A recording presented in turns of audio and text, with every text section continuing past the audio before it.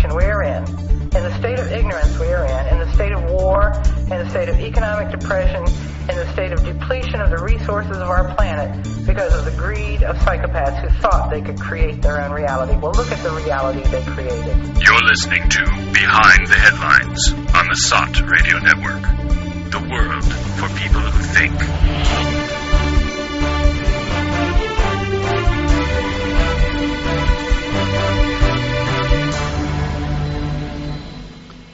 Hi, and welcome to Behind the Headlines on the SOT Radio Network. I'm Joe Quinn, and my co-hosts this week, as usual, are Neil Bradley.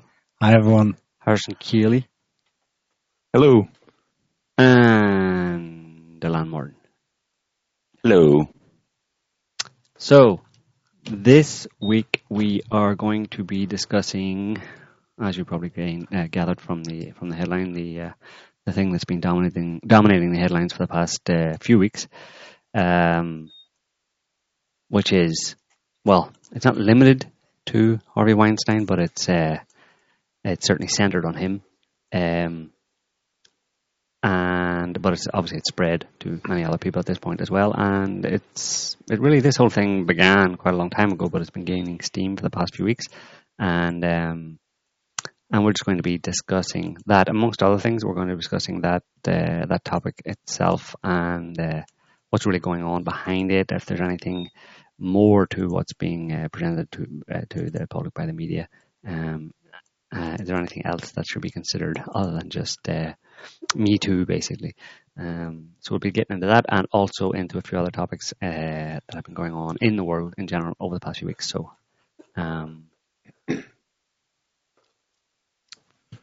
yeah, what do we think? Well, what's the latest on the Weinstein thing? Has there been anything new of relevance that doesn't involve just the way it's kind of spiraled into other areas? Because the last headline I saw today, I didn't even get a chance to read the article yet, was that Weinstein had a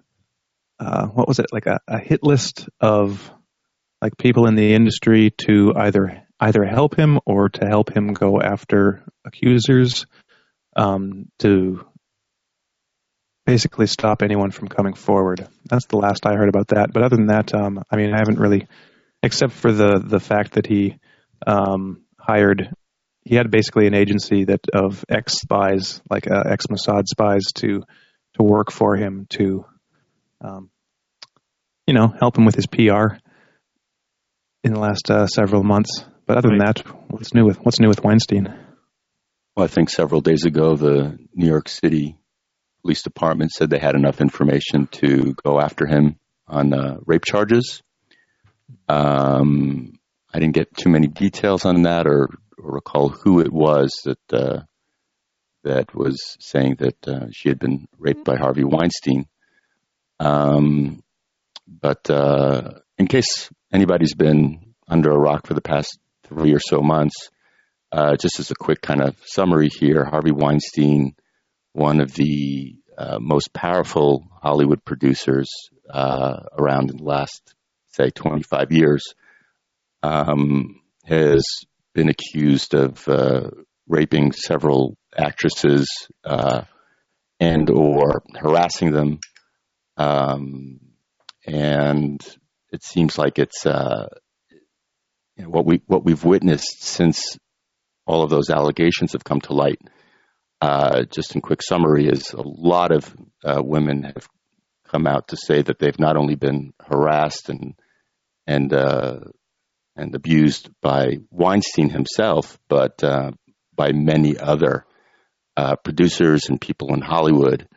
So this is, as Joe said at the top of the show, it's created this kind of cascading Me Too phenomena where, lots of people have found the courage and the voice to admit that they have also been abused and victims of what appears to be a kind of a very abusive relationship in Hollywood between the powerful and those who are ambitious, or just, of no fault of their own.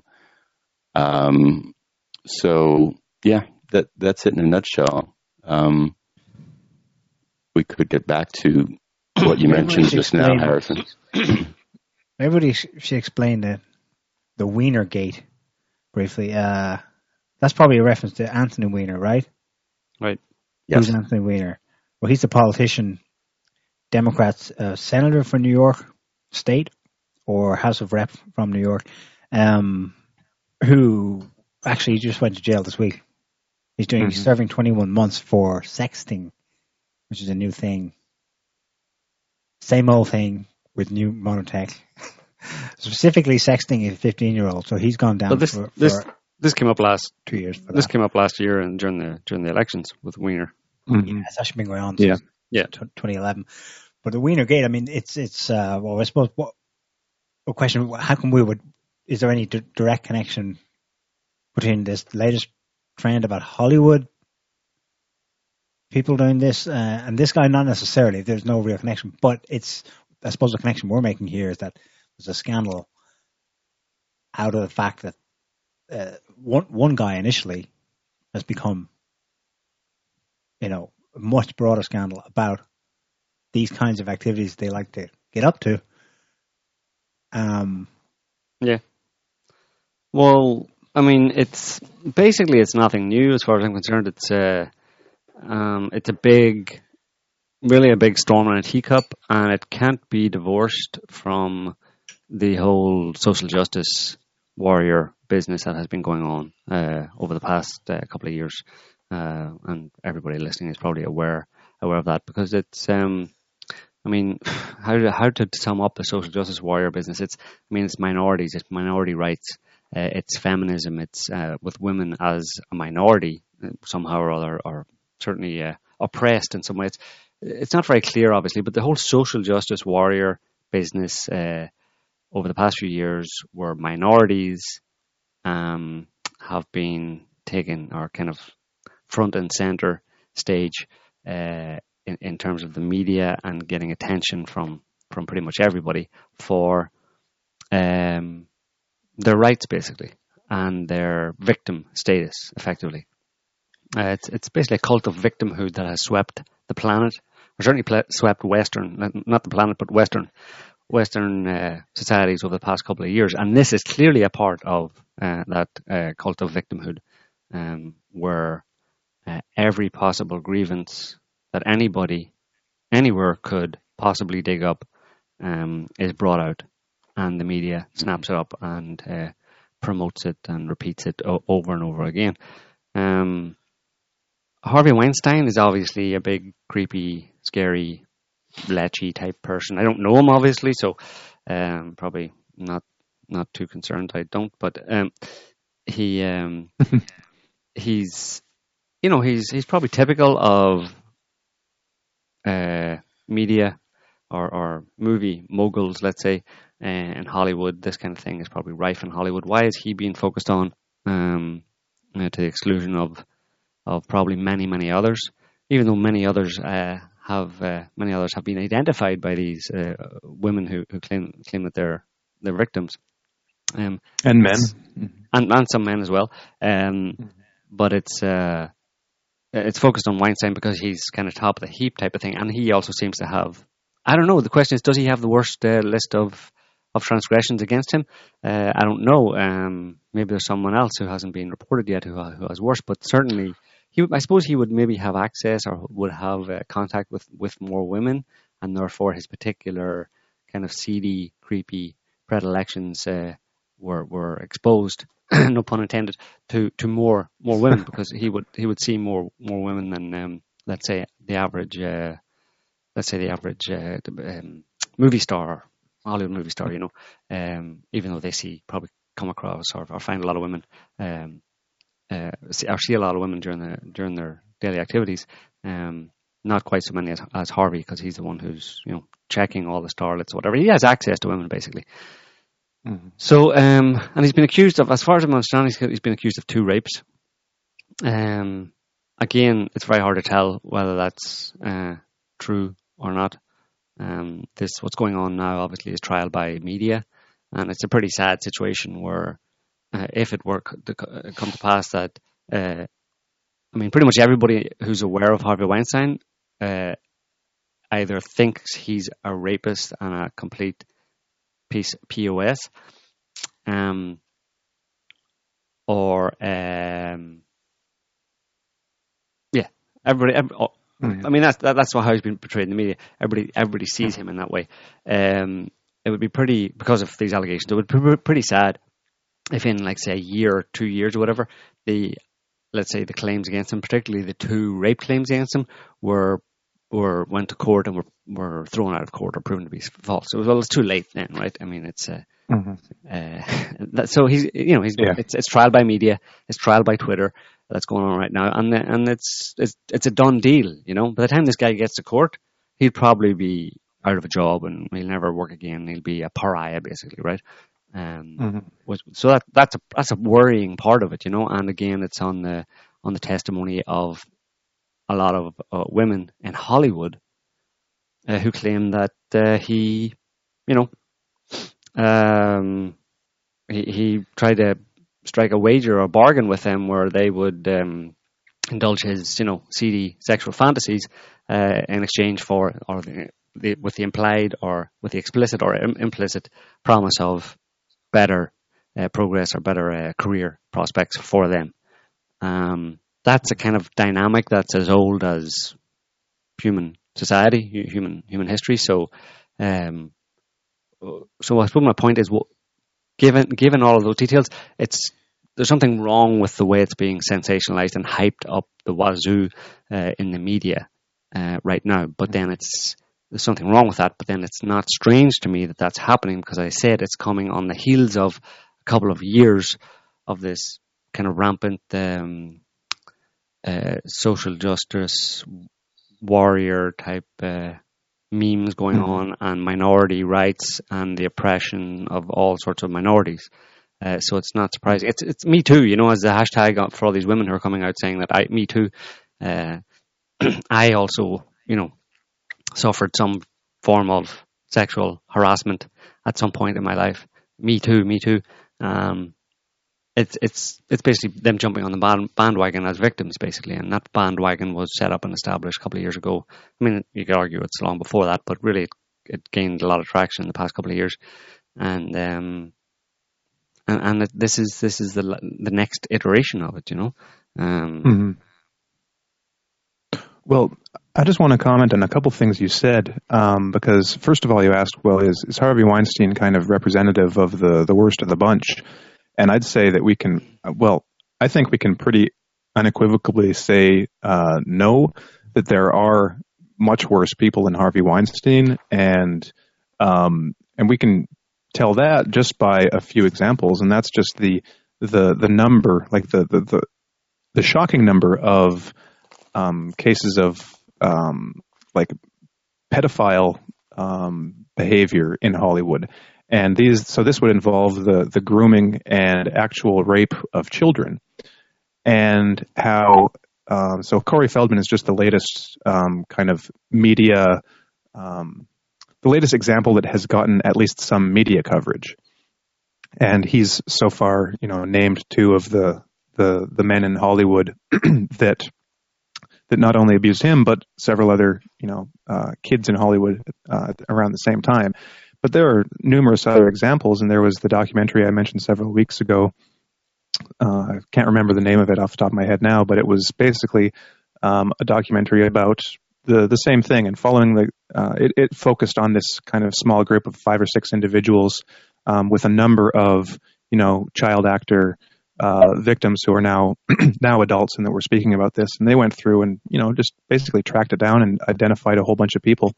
And even just with that as an example, you can tell that there are people, things that are going on in Hollywood that are worse than Harvey Weinstein. And what I mean by that is that worse in the sense of, let's say, real, like, documentable, like, rape, as opposed to sexual harassment, because we have to, keep in mind the distinction, because there is one. And also that the reason I think that Weinstein is getting the attention goes back to what you're saying about the whole social justice warrior climate. And this comes back to that distinction of, what is considered rape or sexual harassment in this day and age and how the definitions have changed over the years. What many people think of as sexual harassment has changed, and some people may even think, still be operating under, let's say, like out of date definitions, maybe even from like 10, 15 years ago, not to mention 30, and because the category has broadened to include a lot of behavior today that wouldn't have necessarily, like, legally or even just culturally been considered sexual harassment. So with such a broad category, and the fact that SJW culture has kind of made it's kind of perfect for the social media culture that any kind of relatively minor infraction will get a whole lot of media attention.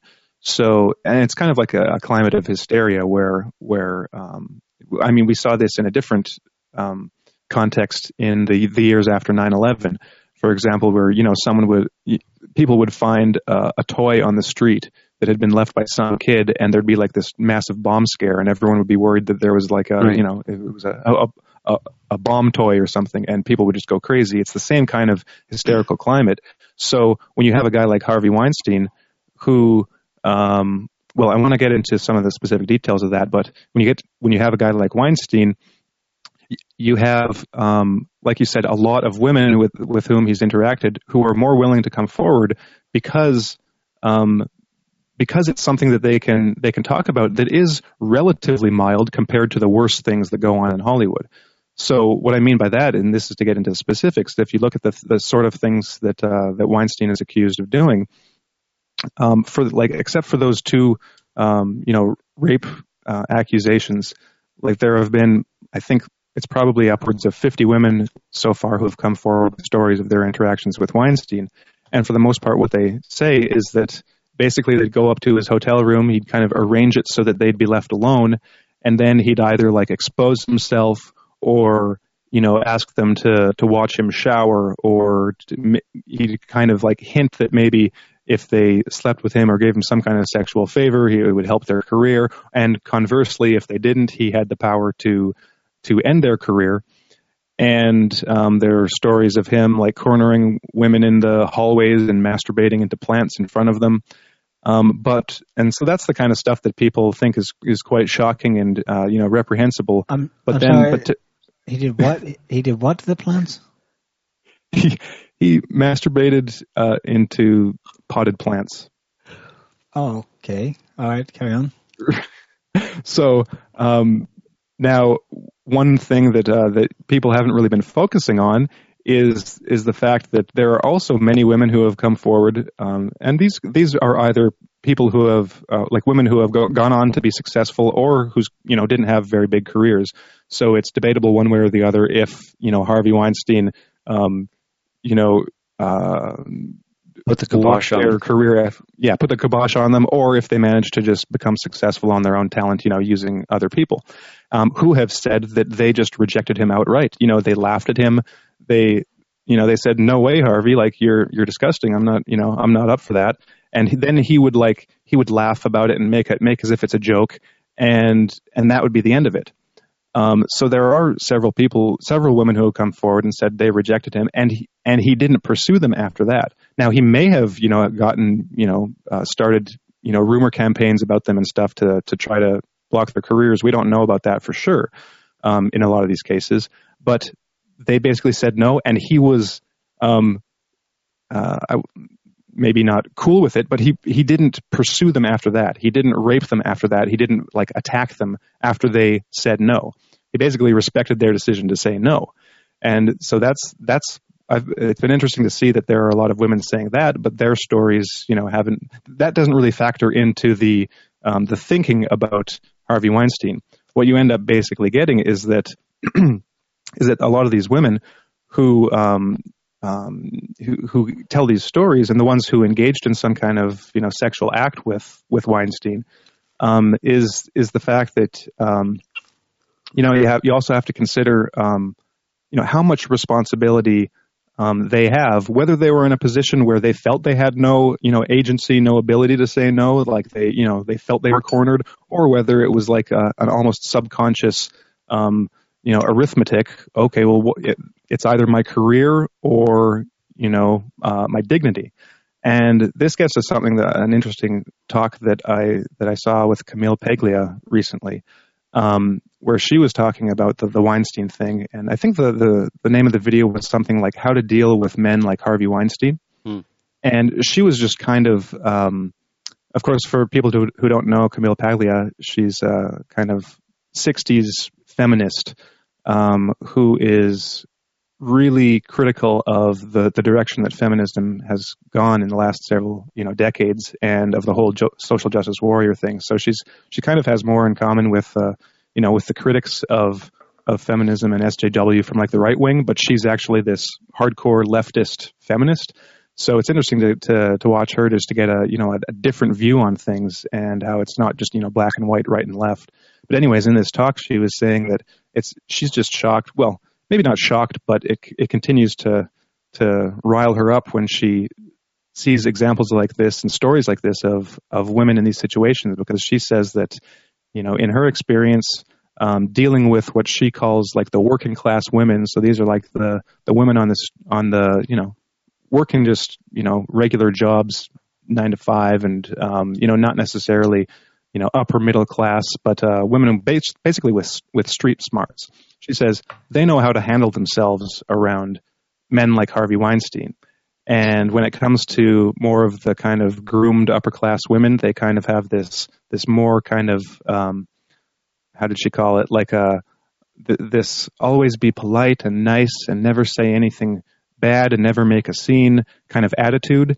And so like she thinks that women should, and many women do, when they encounter something like that, they you yell at him, you tell him he's sick, like you say, no way. And for her, it would be like she personally said that if she was ever in a situation like that, there would be no question of the choice of, career or dignity. It would be dignity all the time. If he says he's going to ruin her career, well, he can try. But she's not going to, lower herself and, lower her dignity to the point where she, makes that compromise in order to further her career. So basically, for her, it comes down to a matter of like personal integrity, and basically that a lot of the women in a situation like this, I won't necessarily say all women, they haven't developed that integrity for themselves yet. So that's what we. Yeah, it's an important point, and the point I think you're making really is that it's in the context in which these meetings with Harvey Weinstein occurred. They occurred very explicitly in the context of a movie producer, big-time movie producer, meeting with, or for whatever reason, being in the company of an aspiring actress.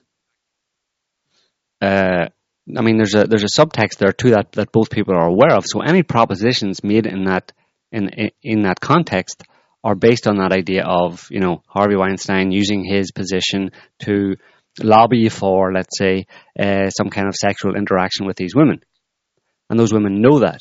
And the other part of the context there, obviously, is that they have then that decision to make as to what they know what this is about. This is about potential career progression if you submit or accede to the proposition from Harvey Weinstein, or the potential for your career not going so well, or not getting that boost in career progression if you deny it. So ergo, let's say, in this situation where Harvey Weinstein did have some sexual interaction with these women, it's fair to assume that it was not really forced in any way, that it was in that context, and if the women engaged in it in any way or found themselves in that position, they did it because they agreed to it, because they made the wrong decision in that moment, which was to or maybe some of them maybe made the right decision because it gave them a career boost. But in that moment, they were faced with a choice, and it wasn't a choice between, as is kind of being typified of, or as it's being presented, which was, either I do what he says or he might kill me. No, It's I do what he says and I get something for it, or I don't do what he says, and I may miss out on something. That seems to be a very clear context in which this happened, which kind of like removes any real, removes as a plausible argument or a plausible scenario any idea of coercion, except in the context of, well, it's oppression because Harvey Weinstein shouldn't be in that position where he can actually put that kind of pressure or even, create that scenario or be in that situation where he has power over these women in that sense. Not so much that he has power, but that he's in a position to make that wager, to make that or to make that that offering or that bargain, to present that bargain to them. That's the injustice that is being complained about, that it exists at all. Of course, that expands it out then to the whole idea of anybody being in a position of power anywhere in the world and having any influence over another person. Like let's go to any other business in the world. You're a CEO of a company, and you can be a female or a male employee, and he says, if I like the kind of work you're doing and stuff, if you could maybe do X for me, see your way to do X for me, that you might get a promotion next month. And that's injustice. That's unjust as well. That's oppression, right? And it doesn't have to be of a sexual nature. So here, the whole taboo here is the fact that it's of a sexual nature. If these women were simply being asked, for example, by Harvey, they come up to Harvey Weinstein's room, and Harvey's there in what way, doesn't matter what way he's dressed, and he says to them, that movie you want to be in? It's pretty possible you could get the lead role in that movie, but I'm going to need you to go and make me a sandwich right now. That's oppression as well, right? But it's just separating out the whole the sexual aspect to it, which is it's kind of titillating, obviously, to the media, and it's I suppose to puritanical people it's ghastly, it's abominable simply because it's sexual, But obviously, we're going to have to go with the feminist thing here and allow women sexual agency, and the fact that women have full awareness. Most women do have a full, certainly Hollywood starlets or whatever you call them, certainly they have an awareness of their own sexuality and as women, the interplay between men and women and how the whole sexual dynamic works between men and women. And how women use their sexuality to get certain things from men, to get a man in the first place. It's all in this context that this is happening, and this is the context that's missing from this discussion. It's missing from most people's heads because they don't want to. I don't know why they don't want to talk about it or recognize the basic nature of human beings and how sexuality and sexual attraction works between people and the games people play, the games men and women, and particularly women, play. Because women are actually dominant as far as the whole sexual interaction or mating game goes. Women are very much dominant, and that's from an evolutionary perspective, they are dominant, and it's programmed into them because they're the ones who go around and get to pick which male. The men just want to spread their seed far and wide and as much as possible. Women are very particular about which seed they choose to use for the propagation for the production of their offspring. So women are the discerning members of this in this interplay between the two, whereas men are just like, oh, come on, anybody, please,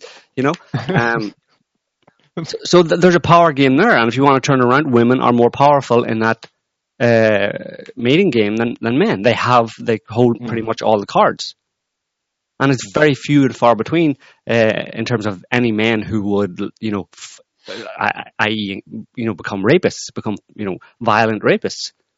And Harvey Weinstein was in no position because of that kind of inversion of that dynamic, to some extent, the inversion of the dynamic because of his position in Hollywood.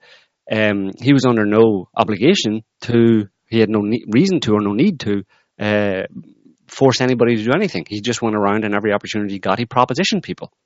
And yeah, he's a big, lewd, slobby, fat, ugly guy who probably has loads of sexual problems, and he's a bit sad, a bit pathetic. That's what Camille Paglia in the video you were talking about, Harrison, she basically described how sad, actually, in the descriptions these women are giving of him, how sad for him, that he's reduced to masturbating on plants in front of people. Really? And what, women are traumatized by that? I mean, I'd be traumatized for the human species that produced someone like that. You know what I mean? And of course, there's, it's Harvey Weinstein isn't the only one with kind of sexual issues, but this is a social problem, and it's going to be solved by victimhood rants on Twitter by a bunch of women, by a bunch of Hollywood starlets who are so detached from the average person. And anyway, why are they including us, the ordinary people, the little people, in this conversation at all? Yeah. Why are we even involved in this? Exactly. You know what? Hollywood starlets and producers, all F off and do your goddamn thing, because you know what? You may as well be from another planet as far as the rest of us are concerned. You don't include us in your little internal squabbles. This is exactly it. What happened last year? Trump got elected. Who was ranged against Trump? All of Hollywood. Right. What did all these starlets and the male actors and the big names like Weinstein say? Oh, Jesus, if Trump gets elected, I'm out of here. I'm leaving the country. What did they do instead? They said, oh my God, we're traumatized. Look at us. Listen to us. Listen to our problems. Focus on us. That narcissism, like, yeah, you basically declared yourself last year as not part of us, as part of a subset, if you like. A large one, admittedly, and it's kind of hard to define exactly because Hollywood's a location, but you know what I mean? It's the celebrity kind of liberal metropolitan elites in cities everywhere, primarily in the big cities on both coasts of the United States. But a similar kind of pattern can be found in other countries across the West. They declare themselves not of those racist, bigoted types who, in describing such, were actually referring to the majority of people who see through their games, who don't like them anymore. Pretty much, Hollywood movie ratings are tanking. I mean, not just the quality of the stuff that's produced, but people aren't going to the movies anymore in droves. They're sick of it. Because these people line up for the very things that people are really irate, traumatized, seeking justice over. Well, you know what the problem here? The problem here is that I can't believe anybody's taking this seriously, really. And I'm sorry. There is, let's say, a problem. The hook here is that there is a problem in a certain sense, where, women get, harassed, wolf whistled on the street, or, an unwelcome kind of touch or a look or whatever, or proposition too often, by lecherous men in pubs and stuff, or in bars. And that's a problem. But you know what? It's not up there at the top of the list for a start, because it's always been that way. And trying to make it into a cause célèbre now that is like the defining problem of our modern era, and we need to do something about it now, is nonsense. Just go away. But not only that, but they have actually any thinking person understands or realizes that these people, this campaign led by feminists has actually they've discredited their own arguments or their own cause for any thinking person in advance already, because of the way that they have, even before this Harvey Weinstein thing, they've started to kind of force people to accept a new definition of what sexual harassment is, and again, like I said at the beginning of the show, this is intricately connected to the social justice warrior business and the transgender business and the LGBTQ plus WXY QWERTY whatever over the past few years, because these are the people who, in the same way that feminists, it's like a tag team kind of thing, and of course feminists and the kind of transgender and non-binary kind of people, they're obviously, they're the same kind of, they both have the same ideology basically, which is like we're victims, but with the whole stuff brought up by Jordan Peterson a couple of years ago now, of pronouns, preferred pronouns and stuff. I mean, that kind of really got the ball rolling and pushing it out there into the public and creating a serious debate about it. And it seems like, I don't know if it was, maybe it was just us who came across Jordan Peterson at that time and it came on the scene because of what he did.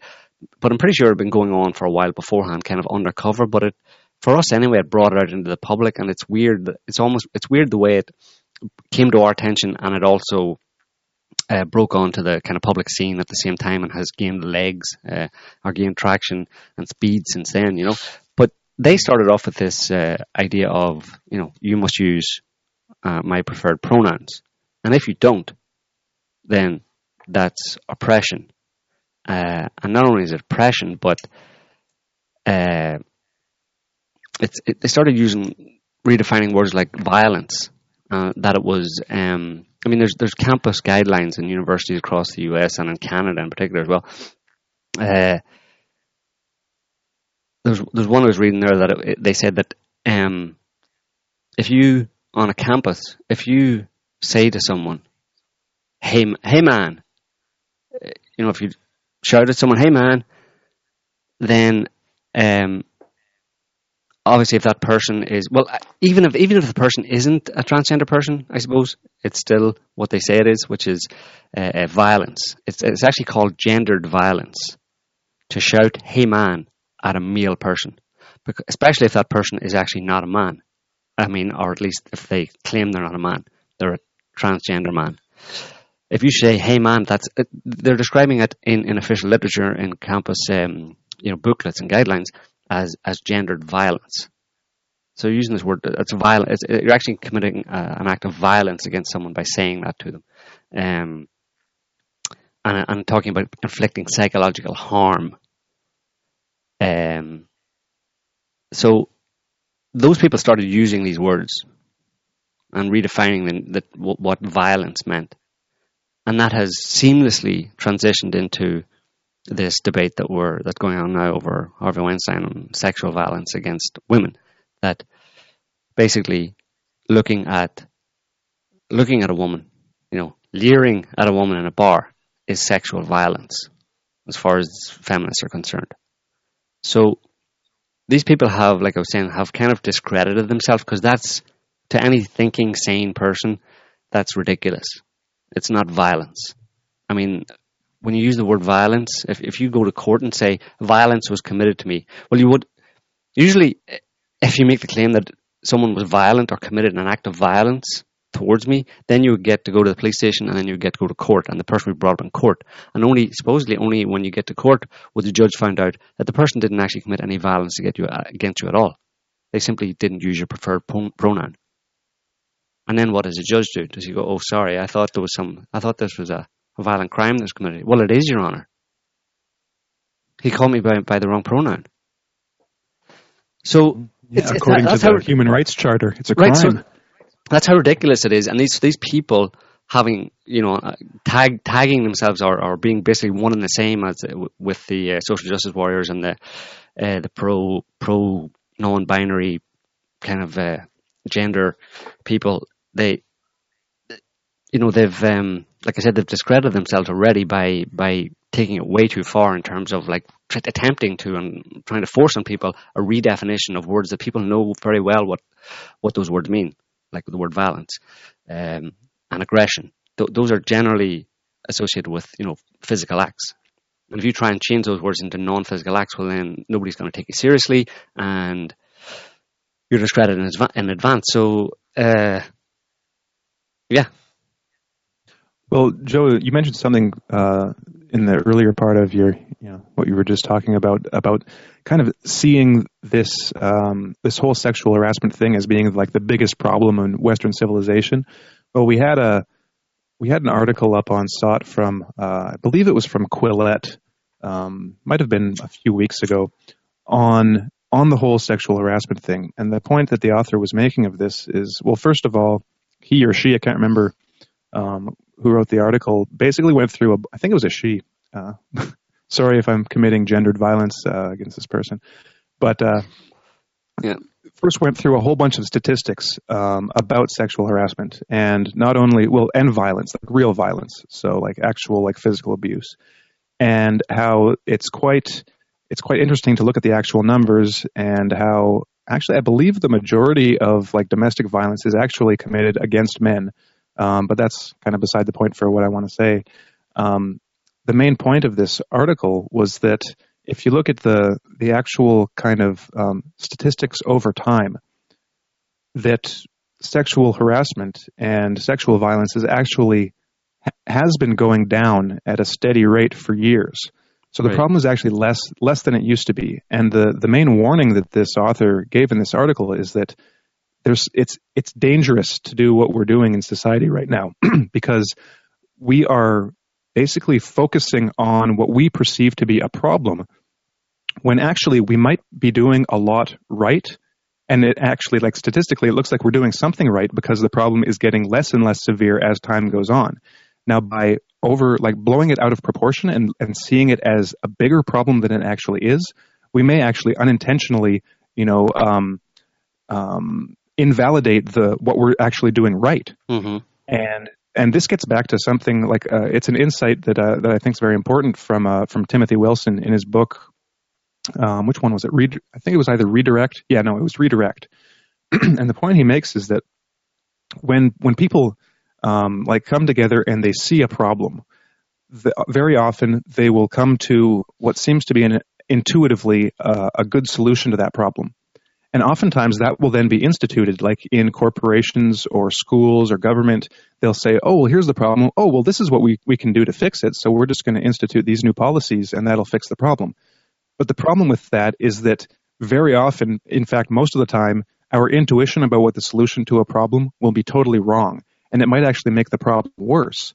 So what he advocates is actually what you have to do is find this kind of intervention or policy, and then you have to test it. You actually have to scientifically test it to see if it works, and that everyone should be doing that before instituting this on a mass level. But we don't do that. As a society in general, we just say, oh, well, that's obvious. We're just going to do this, and then it'll fix the problem.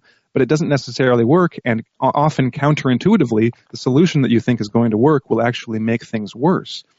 And there's actually an example of that Jordan Peterson talks about, and that's when he's talking about in universities, they have these programs, what are they called?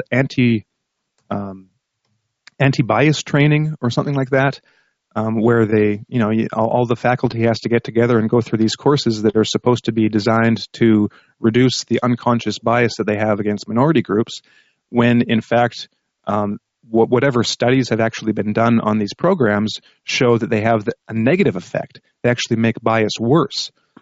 So this is just an example of exactly what I was talking about, where you come up with what seems to be a solution to the problem. Intuitively, it might make sense, but then it actually makes the problem worse. So with sexual harassment, that's kind of what the direction we're going here, where people are seeing a problem as if it's a new problem and as if that problem hasn't been getting better for decades, and then saying blowing it way out of proportion to the extent where it's like, in everyone's minds, things are as bad as they've been, and they're only going to get worse. Well, they might get worse just from exactly what these people are doing and the approach they're taking to it. Right. They're going to undo the progress that has been done. Right. Because obviously at the heart of this is setting people against each other. It seems to be a concerted attempt by someone or by some force of nature or whatever it is, conscious or not, to drive a wedge between men and women, and it's being led by women in this case, who I'm pretty sure do not represent the thoughts or feelings of the vast majority of women on this planet. At least not in the extremism, but of course many of those women, ordinary women around the world, could be sucked in or pulled into this dynamic and have their heads turned basically, and they can end up finding themselves adopting this ridiculous radical ideology that makes no sense whatsoever, and it's so black and white as to be absolutely ridiculous, and it ignores all of the nuanced and grey areas that are part of pretty much every aspect of life. So it's dangerous. Yes, it's very dangerous, and it's not good for society in general. And I don't know what way ordinary people in society are dealing with it, but I'm pretty sure that there are a lot of women out there, ordinary women, who are being influenced by this. And encouraged to take this black and white approach to things. And if they do, if it spreads into the ordinary population, well, it's not going to be good for for male-female relationships and just obviously there for society in general going forward. You know? I wanted to get back to another thing that you'd mentioned about. Well, first of all, you said that this is this kind of like sexual harassment, as we're calling it these days, has always been around. Now, when you put that together with the fact that actual sexual harassment is declining, there's some things to consider and to keep in mind. And that comes back to that statistic that, well, I don't think you gave the statistic, but basically you said that women basically have the more power when it comes to sexual relationships. And we can look at that statistically. In the past, I think it was like a month or two ago, there was I think a journal did a study using Tinder data. So this is like the dating app to show like the statistics of, male and female attraction and, quote unquote, hooking up. And what they found was that I think it was like the top 10 to 20% of women rated in terms of attractiveness, basically, the top 20%, were all competing amongst each other for like a very small, it was the top 80%, I think. Top 80% of women were all competing for the top 20% of males, rated in terms of attractiveness. And the bottom 80% of males, so the vast majority of males, were all competing for the lower 20% of females in terms of attractiveness. And this is just, that's just, representing exactly what you just said, that women are the selective ones in terms of, who they choose as a potential mate. And this is reflected historically in the fact that, if you do genetic studies, only something like, 40% of males have actually reproduced historically. And the female number is up there. I think it's like, well, it's way more than that. So females actually control the actual, the gene pool. It's the gene pool, yeah. So men are very indiscriminate about who they might want to sleep with because they just want to sleep with, as many women as possible in order to spread their seed. This is like, statistically or just, on average. And women are very selective because they need a man that they can rely on who will then stick around in order to provide, protection and care for as the child, grows up, because a woman is stuck with a child, a man isn't necessarily so. And so what you have to get from that is that you've got like a large number of men who aren't, let's say, like sexually satisfied or in a place, where they're secure and like in a relationship. And so you're always going to get a number of men, no matter what the society, no matter what, solutions people have found to these so-called problems, you're always going to get a number of men who will break the rules or who will, act in certain ways that are then perceived by women as sexual harassment. It's just, you're not going to ever like completely eradicate the problem just simply because of that, disparity in terms of who's, mating with whom, who's getting a partner where. So what you get is that, when a woman's walking down the street, you're never going to be able to completely, eradicate having men doing catcalls or something like that. And so, unless you want to eradicate the human species, go ahead. Right. Yeah. I lost my train of thought. Well, basically, that's all right. So, you're never going to eradicate that completely. Oh, so this gets back to what, Camille Paglia was saying, which is basically women need to, learn how to deal with that. And because the world is a dangerous place, no matter what, there are always going to be psychopaths. There are always going to be predators who actually want to do real damage. And this will be, not just catcalls on the street. This will be people, men who will stalk a woman, and then, rape and maybe kill her. Like these are actual human predators. So when you're, jogging in Central Park or some relatively out of the way location, and there are potential predators, you think about it like you're going into the jungle, right? You don't go into the jungle or the forest completely unprotected. And okay, so you walk through and you see, oh, there might be a bear there, and you're like, well, I'm free, I can do whatever I want, so I'm just going to stand here. And if that bear tries anything, it's going to be his fault. Well, you might just get slaughtered, by that bear by not protecting yourself. So if you want to, like so women, like the whole women's lib thing,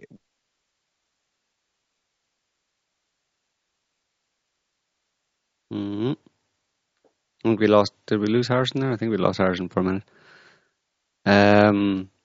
Yes. Camille Paglia again makes this point, right? So if you're gonna jog down the street in a secluded park, wearing next to nothing, that's basically what a predator will see as prey, easy prey, because not only is that prey signaling that it to the kind of animal mind that it wants to reproduce.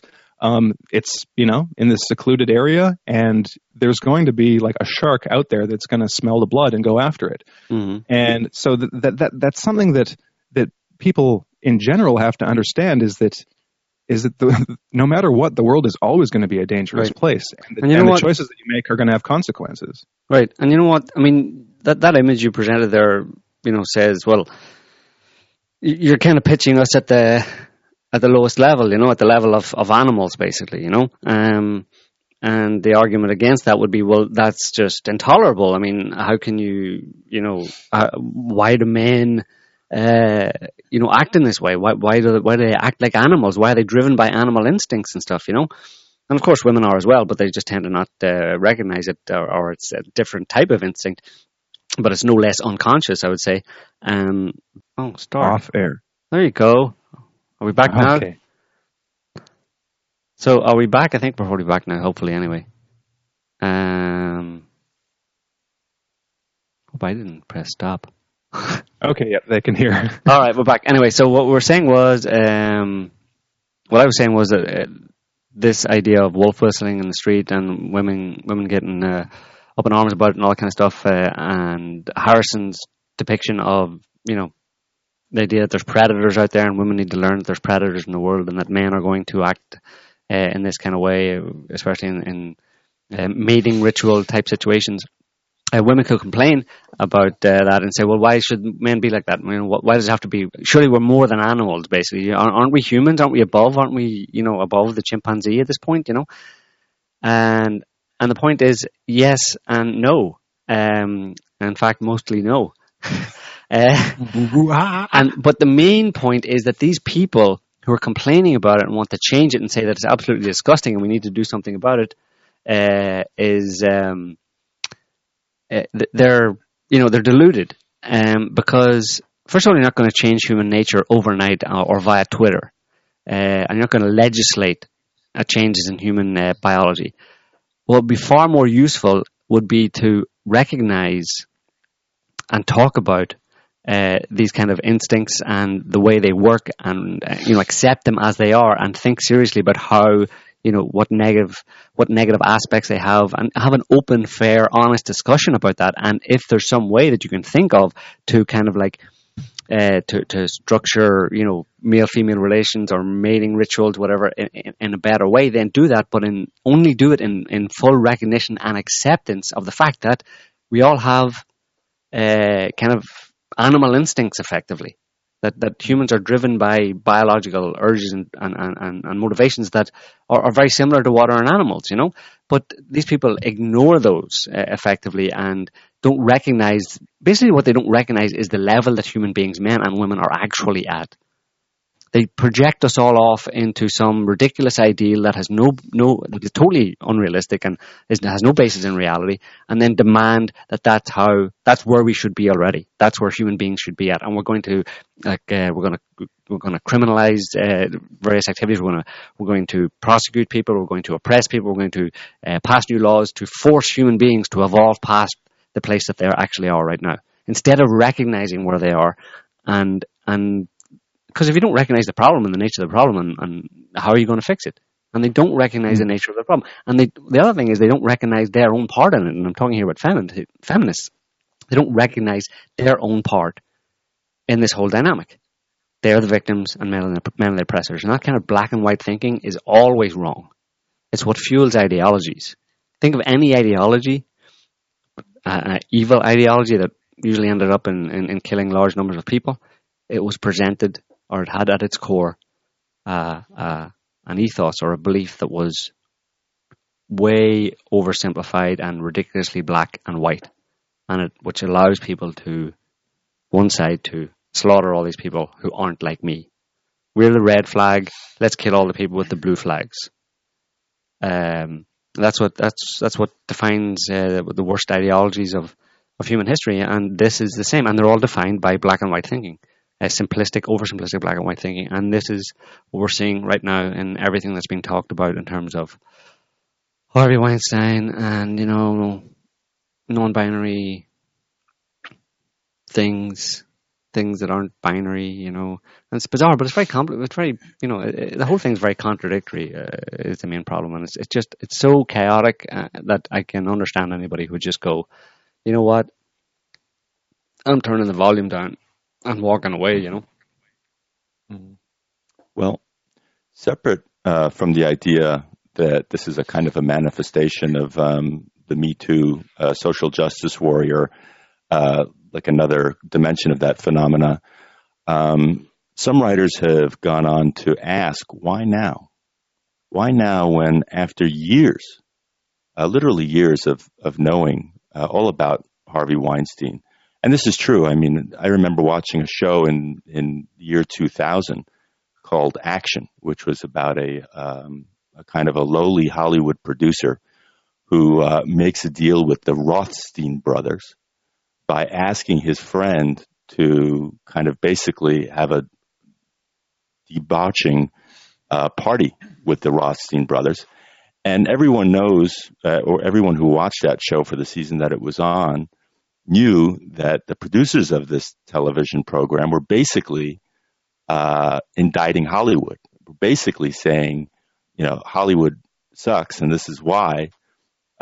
People are made to do these things out of their own desire to, and to some degree to get ahead. But this is kind of how it works.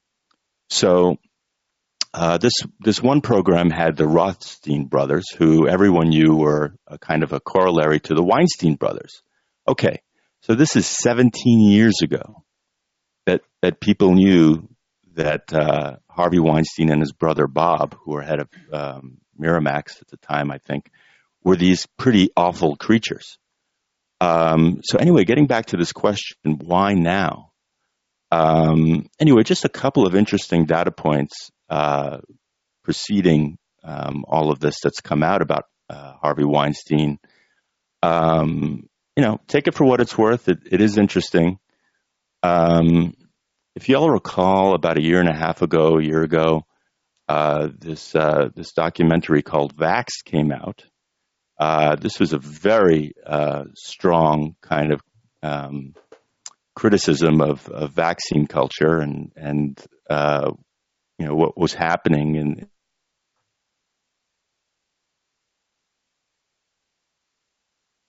wellness show. So you had Robert De Niro, who was kind of compelled to pull this documentary about vaccination from his Tribeca Film Festival in New York, which is kind of like United States. And there was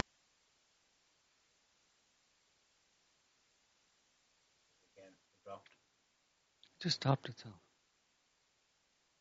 No connection. What about us? Are you hearing us? Anybody hearing us? Okay, they can hear me. Okay, so Harrison, yeah, okay. Let me get Harrison back. Alan was just in mid flight. Are you there, Alan? I am. What was the last thing everyone heard me say? Vaxxed. Yes. So and De Niro.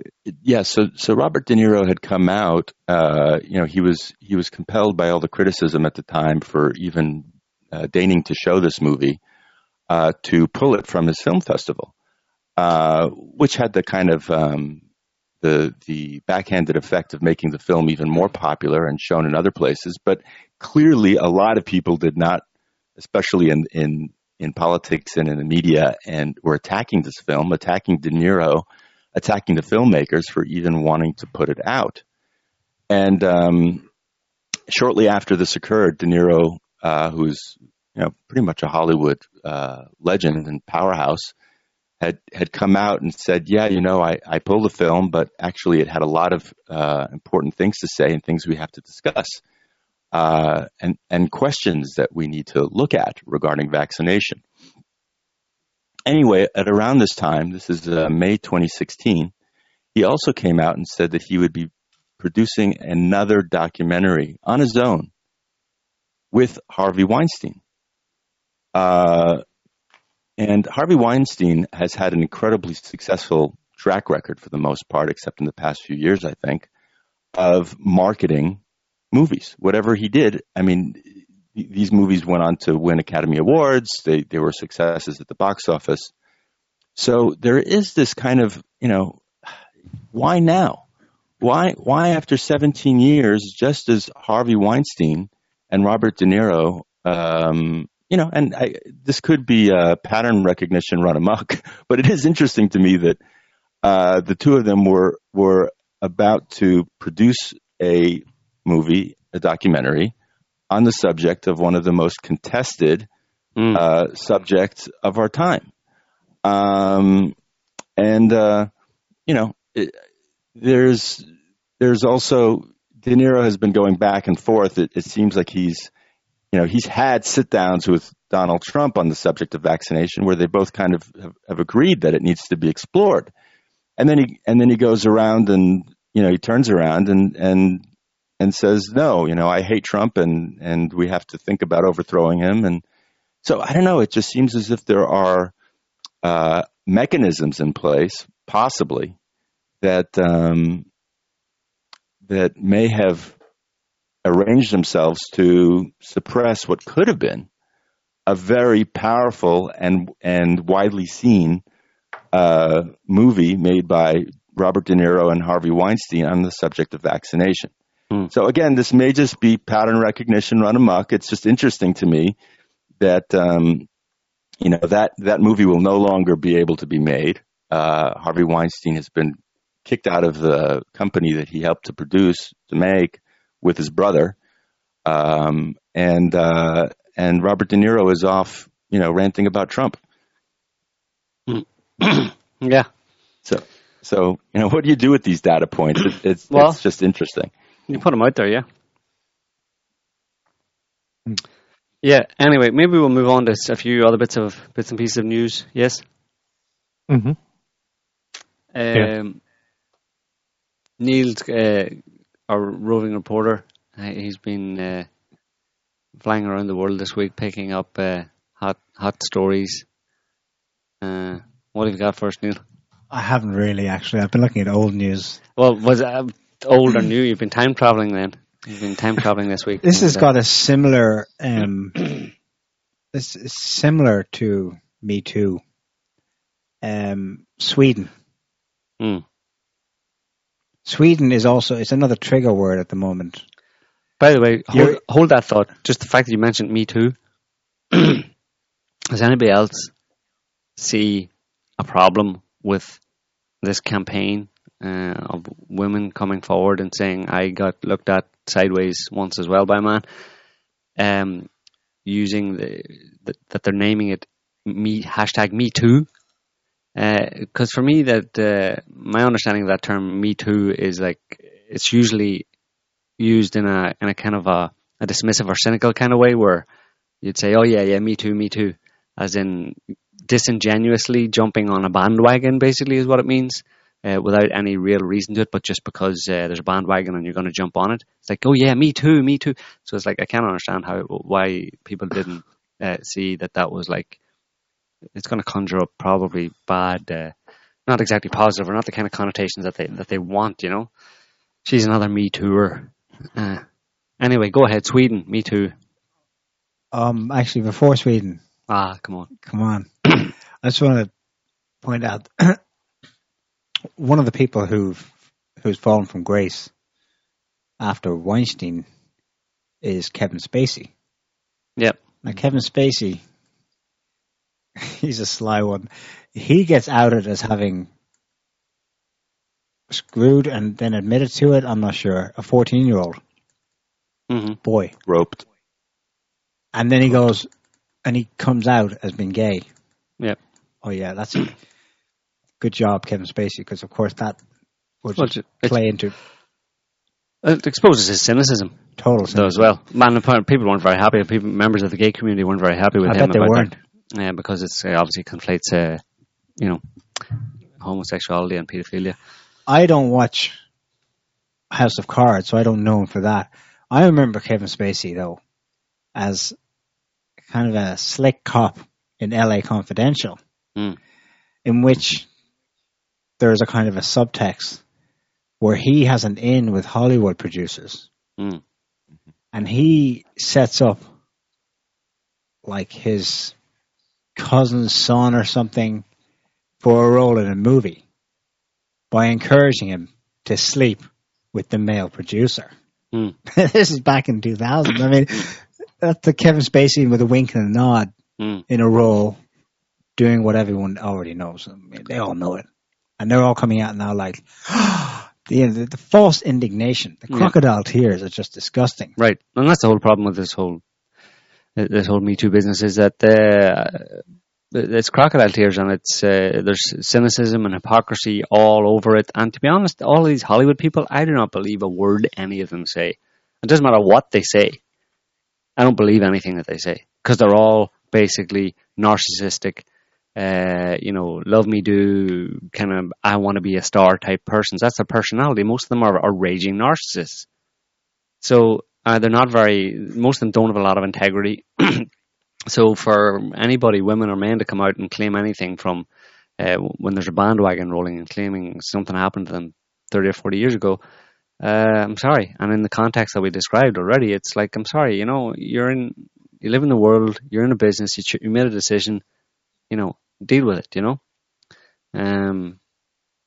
anything else is just pure hubris. And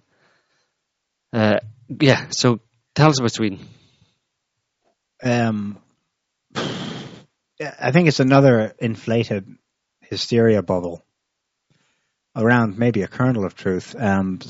Sweden, of course, is a trigger for the right, so to speak, because when you say Sweden, everyone goes, "Oh, Jesus, yeah, isn't it terrible what's happening in Sweden?" Oh, like we all know what's going on in Sweden, don't we? Actually, no, that's part of the problem. We don't. In alt-right media, in quotes, it's become synonymous with everything that's wrong with Western society. Sweden lets in too many Muslim immigrants. There's an explosion in crime, specifically rape, but other violent crimes as well. Ergo, you let in the refugees and you get Sweden. And that's kind of their story. It's like, well, hang on a second. Well, the counter story, the mainstream basically, and also the Swedish press are countering it by saying, well, where are people getting this from? But there is a problem in one city in particular. There's been a problem with gang warfare in other cities going back a couple of decades. But it's fairly recent. It's probably a couple of years old since that big wave of refugees/migrants came to Europe. 2015, and yes, Sweden took in proportionally a lot of them, relative to the size of its population is only 10 million. I've never been satisfied with either. I think the right has a point in that there is an aura of hushing things up. We've seen that with cases in Germany, where if the accused is a refugee, specifically a Syrian refugee, but it could be from anywhere, they will tend to hide his identity and his age. It's usually a he, always a he actually. And that's feeding into a climate of, well, naturally, a climate of reaction against taking in refugees, period. In Sweden's case, I've been looking at, there are three main things. There's one that Sweden is now rape central, like the highest rates of rape in the world. You've heard that claim bandied about. The other one is about violent crime, and specifically two trends: burning cars, and the other one is, I couldn't believe when I heard it, throwing grenades. Apparently, there's a lot of grenades in Malmö, Sweden. the thing is, when you look into the cases, it's not so much that there's a cover-up on the part of the local police. It strikes me that the reason they have found so little evidence and rarely caught anyone actually and brought them to trial is because they don't catch them. It's not so much that they're covering it up. I think they have something really strange going on, especially in Malmo, its southernmost city, the one that borders Copenhagen across the bridge there. For example, in one of the trends, the grenade things. So this began in 2014. There were like 34 incidents of people throwing grenades. Killed a couple of people in some cases, but for the most part, just thrown randomly, it appeared, at buildings or in the direction of crowds, but never actually attempted to kill anyone. And that exploded in 2015, and that's the wave of migrants. And it's been even higher, I think, in 2016, and it's still ongoing explosions. And so it's filtered. It's come to us generally reported as terror attacks in Sweden. Of course, that's amplifying up the case of something serious going on in Sweden. But actually, when you look at these cases, it's really bizarre because they're like mostly unsolved. And there seems to be no pattern to it. That's what the police say anyway.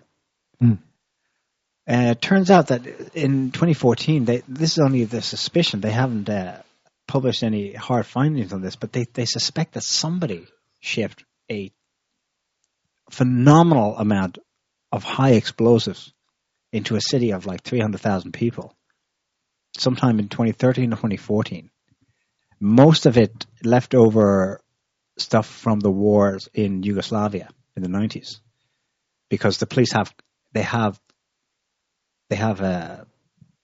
either since caught some people with the grenades, or they've been led to where they're being stored or something, and they found that there are all these Eastern European, Yugoslavian made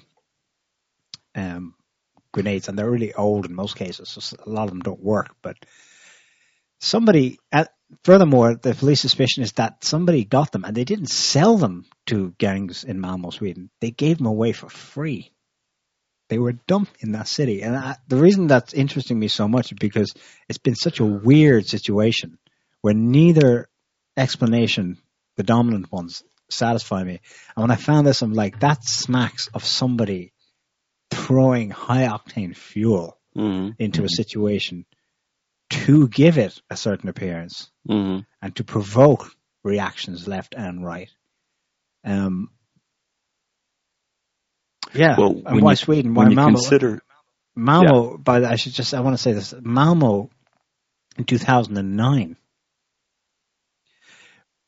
was in the headlines in the West because there were massive anti-Israeli protests at which far-right groups, local Muslim groups, because there is a previous large percentage Muslim expat community from previous migrations, because Sweden has taken in people since at least the 90s. Left-wing groups in Sweden, all united in one voice against Israel. Specifically then about, I think there was they had another one of the cast lead, I think was 2009. Right. Yeah. And Israel was to play Sweden in the Davis Cup tennis match in Malmo. And it was such a hot topic that they decided, well, the match can go ahead, but we're not going to let anyone attend. Any supporters go. And just tens of thousands of people still turned up just to scream abuse at to protest Israel, right? Yeah. The Swedes. When I remember that, I was like, well, yeah, that's totally changed now. Now it's like, yeah, well, they've been divided in among themselves. Well, it's a perfect solution, I suppose. Sweden has a long history of being pro-Palestinian, not just amongst the people, but also in politics. You had a lot of Swedish politicians taking a stand for Palestine against Israel over the past 10, 20 years. So it's interesting then that Sweden gets an influx of people from that area, basically Muslims from the Middle East, probably some Palestinians as well, and there's basically a whole campaign to demonize Muslim immigrants into Sweden and turn Swedish people's I suppose, their opinion against Muslims and in particular Arabs. You know, I mean, it's like another data point that stands out. You know. It does. I mean, this all reminds me of Weapons of Mass Migration and the interview we had with Michael Springman. We had mentioned on a previous show how ISIS had actually hacked a radio station in I'm pretty sure it was Sweden, which means that there are these forces acting on Sweden. It almost seems to be like the UK a little bit, in Germany perhaps, and a lot of other countries in Europe for that matter, kind of test cases to see how society is responding in various ways to, the liberal idea of being accepting and embracing immigrants versus the reactions of what they would call the right, and I guess also studying to see how far the xenophobia is going to go. Mm-hmm. And how far the society can be pushed in a direction to actually call for certain reactionary measures that would, describe solve everything. I don't think I would describe so much agency to it. It's more like it's a general trend across, certainly in Western Europe. I don't think I'd make the claim that Sweden is singled out so much. I'm just saying that in this case, this is an effect of the general trend to divide and rule people, and this is the effect it has in Sweden. Well, it's hard not to ascribe some agency to it, when you see these things happening, just in a direct kind of cause and effect kind of way. You can look at it, you can say, well, I can see how all this happened. Can see the steps that led up to this being the current state of affairs, but at the same time, it's all very convenient, And there's something. I mean, are you always saying human beings are doing this to themselves? As human society is organizing itself around in this really convoluted way to the point that people are kind of like, kind of gaslighting themselves, So, I mean, because that's what's happening really in a certain sense. You have, the whole multiculturalism thing going on, where a lot of people in Europe are welcoming of refugees, but then at the same time you have a campaign in terms of the terror attacks to force those people to at the same time hate Muslims.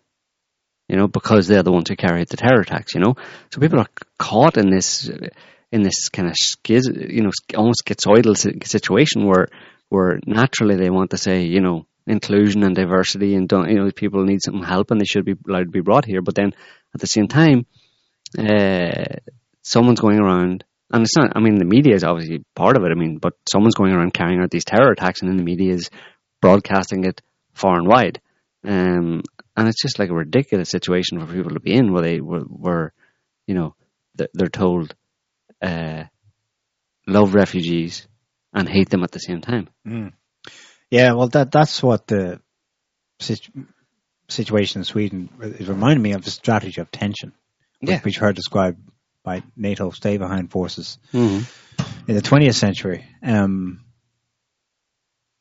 Very cunning mindset, which would feed people one viewpoint from the left and the other from the right, where both can argue with each other endlessly because there's a kernel of truth that supports both sides, Right. Yeah.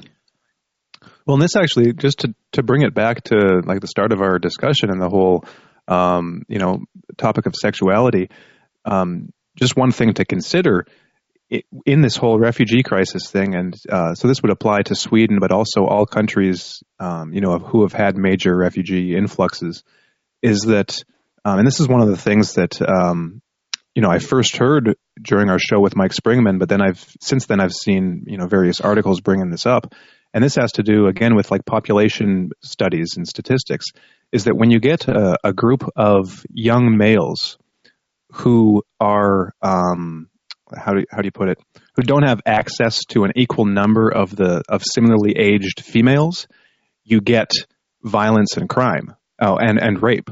And this is just a statistical thing that happens in any population where this phenomenon happens. And what do we have? We've got like 80% of refugees are like young males. So what's going to happen when you take 80%, an 80% population of males, young males, and put them in a new environment where they not only don't have access to potential partners or mates from their own culture that they can speak and interact with, but they're the only women around don't speak their language and are a completely different a different culture.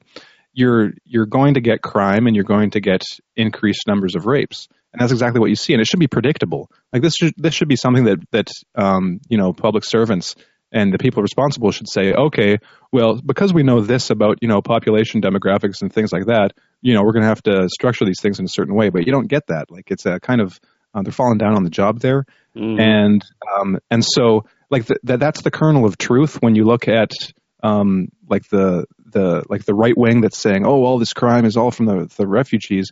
Well, they've got a point in that, like the statistics do say that the refugees are responsible for a greater proportion of the crime, like relative to their numbers. So in Sweden, the latest number I saw in an article we've got on SOT, again from Quillette, it's called Sweden's Sexual Assault and Gang Violence Crises Present a Feminist Paradox. But in there, they like one of the recent numbers was that now this doesn't necessarily reflect like the actual situation because of various other factors, but 53% of rape suspects in ongoing cases in the past couple years are foreign born. So they are from the refugee population or the immigrant population, and that's just a one of those statistical things it's not like crime is boomerang to the extent where you have almost zero rapes and now 50% of women are raped all of a sudden. It's not that extreme. It's a statistical thing where the crime is a lot higher than it was, but it's still at a relatively low level. Just that's how crime works. Right. There aren't very many countries in the world where crime is just rampant and everyone is a victim of all these different types of crimes. Crimes are always, this very minority thing that only happen to a certain number of people, a fraction. And it's just a higher number than it usually is. And it can be directly tied to, bringing in a bunch of young males into the population. It's just like, cause and effect. You should think about that. And then on the one hand, but then you get the whole polarization dynamic where the right wing is like, it's like, again, like the sexual harassment thing, it's like that becomes the new biggest problem. And it's not necessarily the biggest problem. It is a problem and it should be, figured out how to be dealt with. But it kind of, it gets spun into these enormous dimensions that kind of don't reflect, just the reality of, the degree of these things when you just look at the actual statistics. Mm-hmm. Well, I just wanted to bring the point back around. Neil, you mentioned NATO a moment ago. It's interesting to me that Sweden has been, pretty sure Sweden has been kind of upping its participation in NATO exercises and anti-Russian rhetoric, if I'm not mistaken. And, it just seems like the countries with the biggest immigration problems also happen to be the ones who are the strongest proponents of NATO for the most part. And no pun intended, but Sweden's got the Stockholm syndrome in a sense. It creates these problems for itself via immigration, but it also is supporting the one organization in the world that has probably one of the most responsible for creating these problems to begin with. Mm-hmm. So there is that kind of larger dynamic at play, which is just a little, when you look at it from a little distance, it's a little mind-boggling. Mm-hmm. Though there's an explanation for all of this, and it would be in the situation where political leaders have become kind of fundamentally corrupt after many years of selection of the wrong kind of people for public office. You have this bunch of corrupt politicians who are only interested in maintaining their own grip on power.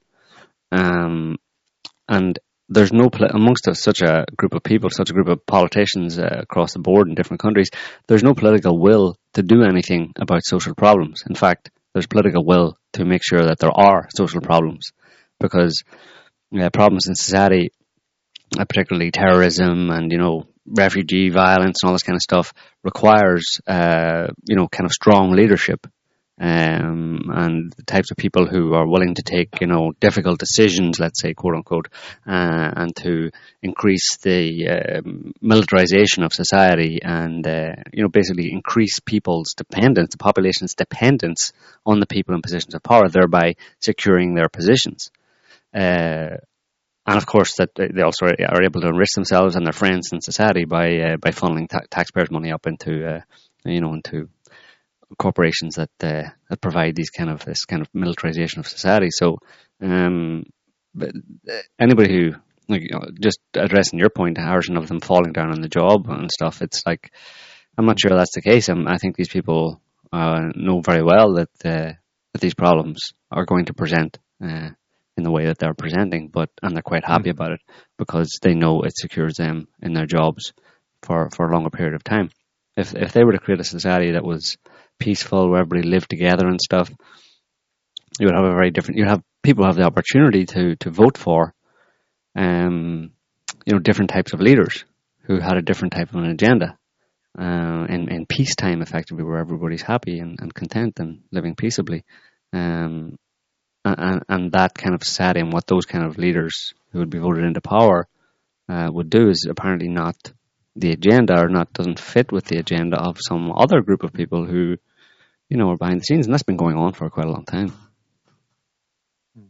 Yeah. If peace were to break out in the West, there'd be regime change overnight. Yeah. You kick all the corrupt people out, but people are much more willing to accept corruption and evil and in fact, admire a politician for being a bit evil, because in times of uncertainty and danger, well, he's a better bet than the peacenik, right? Because he's the one that is a bit corrupt, a bit dodgy, uses fiery rhetoric, and is a bit angry. Well, he's a better person to be in power than some wishy-washy hipster, peace-loving hipster. So those people, once they're in power, their agenda clearly is to increase public insecurity. And anything that looks like it might cause public insecurity, they're like, well, that's our policy for this year. It's pretty bad. It's a very difficult situation, and I'm not sure there's any way out of it. The German military this week published a report outlining scenarios for Europe in 2040. I think 4 out of 6 scenarios envisage a block of Eastern EU countries breaking out of the EU and joining Russia. I don't know, literally joining Russia, like a la Crimea, but joining Russia. 40 what? In becoming more, what do they call it? More aligned towards state capitalism, which is an interesting term to use. And that Europe would likely become, by 2040, I mean, that's not far away, Europe would likely become multipolar within itself. That's the worst case scenarios anyway. 40 countries? In 2040. Yeah. Oh, in 2040. How many? A bunch of countries? A bunch of, yeah. Probably the block they've already singled out, which is Estonia, Czech Republic, Poland, Hungary, and Austria. Oh my God. The Russians are at it. Yeah, maybe these people have some kind of, it's obviously a paranoid delusion in a certain sense, but to some extent it makes sense to them that where they envision what would happen if Russia is allowed a fair go, a seat at the table type thing. That's where it would go inevitably. You'd have effectively a kind of Eurasian integration with Russia at the center of it, and that means these people would lose power. Mm-hmm. The Atlanticist bloc, the NATO bloc, would lose power, and that's what they're trying to hold on to. And the best way they can do it, they think, is to beat Russia as often as possible, whether they need it or not. Yeah. Well, another story here, just to continue a little bit with our discussion of the developments in the Middle East, Saudi Arabia, Israel, their kind of threats and statements made against Hezbollah and Iran.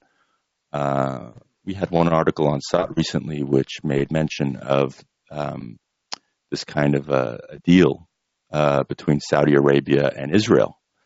I think it was a leaked discussion, but the gist of it was basically that Saudi Arabia would give up its support of a sovereign Palestine, a two-state solution, in return for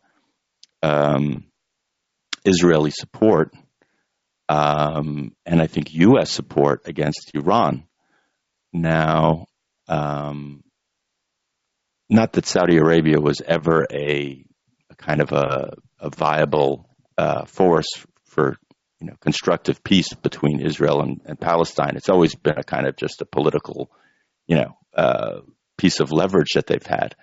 But they know, for instance, that many of that it is a sticking point among a lot of the citizens and people in the Middle East who are are rankled by Israel's treatment of Palestinians. So basically, following that, there was some piece of news where the U.S. had claimed that the PLO office, the Palestinian Liberation Organization's office in Washington, I forget exactly how they subverted their power, but the PLO office in Washington. I don't know if it relates to anything that they actually said publicly, but it was basically a threat. So Washington basically said, "We'll shut down your office if you support charges being brought in the International Criminal Court against Israeli war criminals." Mm-hmm. So basically, if you have the audacity to support investigations of Israeli war crimes and prosecution of Israeli war criminals, we're going to shut you down in the U.S., which is just ridiculous on the face of it. I mean, yes. And the other piece of that is, and you have to play along and support the peace process, as though it were a Palestinian kind of political point that they're not doing enough to support the peace process, which is completely absurd. So it seems like the U.S. has been further coerced into taking these measures. How much that kind of falls into line with the recent developments between Saudi Arabia and Israel is a question. Just one thing about a couple things on that. One, the leaked thing between the Israeli Saudi agreement or negotiations. I don't think there's much to that, just because it's hard to get a read on what the Saudi intentions were, but I think it was more. It's almost as if it's just politicking without any real kind of conviction to back it up. Because one of the Saudi terms of that agreement was that either Israel would get rid of its nuclear weapons, or Saudi would be able to become a nuclear state, and neither of those is ever going to happen. And it certainly wouldn't be. Certainly wouldn't happen in the course of an agreement of this sort. So it's just posturing on the Saudis' part, and probably desperation on the Israelis' part, just to get engaged in this process in the first place. But also regarding the U.S. kind of trying to get the PLO backing the Trump's peace plan with Israel and Palestine. Saudi Arabia called Abbas from Palestine and basically told him, "Oh, you've got to get behind Trump's peace plan." And I'm not sure. I think I read that Abbas's response once he got back is basically flipped him off or something. This is bullshit. Yeah. So they're really trying, and Israel's really trying, and they've got their guys with Trump, like Jared Kushner and Adelson, whatever his name is, and so they're really trying to give Trump a win on Palestine, but it's every president. It's a farce, though, and with Israel Palestine, it's a complete farce. It's been going on for so long, and I'm amazed that anybody still thinks. I mean, it's a joke, that they're having these high level kind of like Palestinian peace process or the Israeli-Palestinian peace process, talking about that as if it's anything but a complete farce at this point. It's just amazing that anybody buys into it. Obviously, the Israelis are a bunch of psychopathic murderers. In what they've been doing to the Palestinians for so long, and of course, anytime you say that, you get the accusation from the Israeli side that, well, the Palestinians or Hamas or whatever, they don't recognize Israel's right to exist. And the obvious answer to that's usually their final point. Their only point is usually to defend all of the indefensible things that Israel has done to Palestinians, is that, well, they don't recognize our right to exist. What would you do if there was someone who didn't recognize your right to exist? Well, hang on a minute. You were the first to not recognize Palestine's right to exist from the get-go, from the day that you created your little statelet on Palestinian land. And since then, you have done everything you possibly could and have gone a long way to making sure that there's no possibility of any Palestinian state possible at all, ever. And in the process, you've murdered, thousands of Palestinians. So if that isn't the definition of denying someone else's right to exist, i.e., have their own homeland, well, then I don't know what is. As far as I can see, Israel is still a state with borders. You can't say the same thing about Palestine anymore. There's pretty much nothing left of it. So who is the one who's denying the other's right to exist, and who has done the most, by far the most, to make that a reality? Israel. And it's a no-brainer. The fact that anybody has to discuss this or thinks that there's anything to discuss on Israel-Palestine other than saying Israel is an apartheid state, and yes, in its current configuration, does not have the right to exist, and never should have. Anybody who doesn't realize that doesn't need their brain. They should donate it to some Israeli organ traffickers. Oy vey. You didn't go there, did you? Well, just bringing this back to Hollywood for just a second. We recently read about one of these fundraising events held in Hollywood, I think run by Sheldon Adelson, who is the media Las Vegas magnate. Quite a character, this guy. It never surprises me, or rather, it never fails to surprise me how powerful he is. Isn't he another one of those guys that's like 150 years old and just doesn't seem to... He just won't croak, this guy. No. And you have one of these events. It's a quintessentially kind of Hollywood liberal events that was just put on, where basically they're fundraising for the IDF. They're raising money among rich, predominantly Jewish, but many non-Jewish Hollywood kind of people who fancy themselves as pro-Israel. They are actually pro-Israel. And, you have Barbra Streisand, Arnold Schwarzenegger, Robert De Niro. Seal. All of these figures are coming out. They're meeting with these young, attractive IDF soldiers who are flown out from Israel to come to Los Angeles or wherever it is that they're having this meeting. And as if the billions and billions of dollars that the U.S. gives to Israel isn't enough, they're further, raising these millions of dollars to, I don't know what it is, IDF retirement homes, or, as if they need more money. And it's just, it's disgusting, and also just reflective of what Hollywood is. Right, and this comes from Hollywood. This is the kind of caliber of thinking that Hollywood produces. And getting back to Weinstein, and we're going to believe anything these people say, their brains clearly don't function. They probably don't remember what they had for breakfast yesterday morning, never mind what happened 10 years ago in Harvey Weinstein's office. That's all. So BS. On top of Hollywood kind of giving Academy Awards to white helmet documentaries, Rob Reiner coming out with Morgan Freeman to talk about Russian collusion.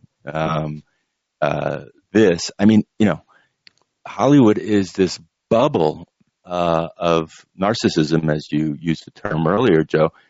It's unbelievable. It really is, and it aims to keep people in that bubble in whatever manner it can.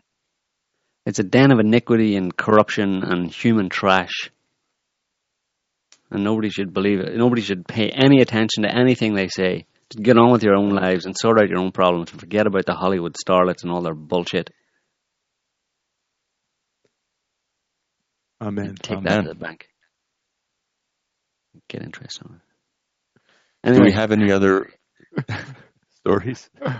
I don't think so. I mean, of course, there's just tons of Me Too stories with all the different people involved, but and of course, we didn't really get into any of the details of it going over into politics. We mentioned Anthony Weiner earlier, but yes. Can you imagine what goes on in Hollywood and in Washington? Yeah. With lobbyists and interns and all that kind of stuff, but of course they're not going to come out and say anything because that's too. You can sacrifice a few Hollywood elite, but you cannot sacrifice any politicians. It takes a lot for politicians to go down, except in the context of this guy Ray Moore, for example, when it's clearly politically motivated, because the Hillary camp and whoever don't want him in the Senate. And they want to do whatever they can to stop him getting there, and then they'll bring it up the Republicans about him. Don't want him. Sorry, either. What? Both of them don't want him. Why? Because he's an actual, honest to God conservative. Well, I don't think the Republicans initiated this. He's on the Trump train. There was an Arizona senator, not McCain, the other guy, caught on a hot mic saying, "Christ, the Republican Party is screwed." Yeah, but when I talk about the Hillary camp, I include the Republicans who are the turncoat Republicans. You know what I mean? Well, that's pretty much all of them. Right. Well, there's a few Trump and just Trump, I suppose. Just as an example of the fact that real political sexual scandals rarely get any airtime. Like when they do get airtime, it's just it's been manufactured for a political purpose. Is the the two things that have come out recently in the political sphere, in addition to Roy Moore, is first of all George H.W. Bush, and just him being like 93 and somewhat senile and grabbing like any female's derriere that comes within 3 feet of him, right, and then just writing it off as a joke. And people kind of just laughing it off and being like, "Oh, that Georgie, he's kind of senile." And then also Joe Biden, because for like the last couple of years, there have been videos of him just being like really creepy with young girls, and in these photo opportunities. And then apparently, I haven't looked into it yet. I don't know if it's like a Twitter employee or something, but someone was on Twitter basically saying that Twitter should censor the images of Joe Biden being creepy with young girls because it makes him look bad, I guess. Right. But it upset some people. So they're just Joe Biden's creepy. I'll just say that. Creepy Biden. Yeah, the whole thing's a big SH1T show, and it's. Geez, where do you begin? That's why we tend to. Delving into that whole area is just, you can just sum it up like we've summed it up and say that it's just a den of iniquity, basically. And what more is there to say? And if a facade, a mask of sanity and normality, but behind it, it's a putrid cesspool, basically, and. Everything at that top echelon in public life and in political life and in social life basically is, the vast majority of people are just, they're ruined, it's Roman Empire at the height of its power and just before it collapsed. That's what it is. It doesn't get any worse than that, Yeah. Anyway, I think we'll leave it there for this week, folks. We covered our topics, I think, mostly. We'll be back next week with another show. So thanks for listening. We hope you enjoyed the show and have a good evening. See you next week. Take care. Bye everyone.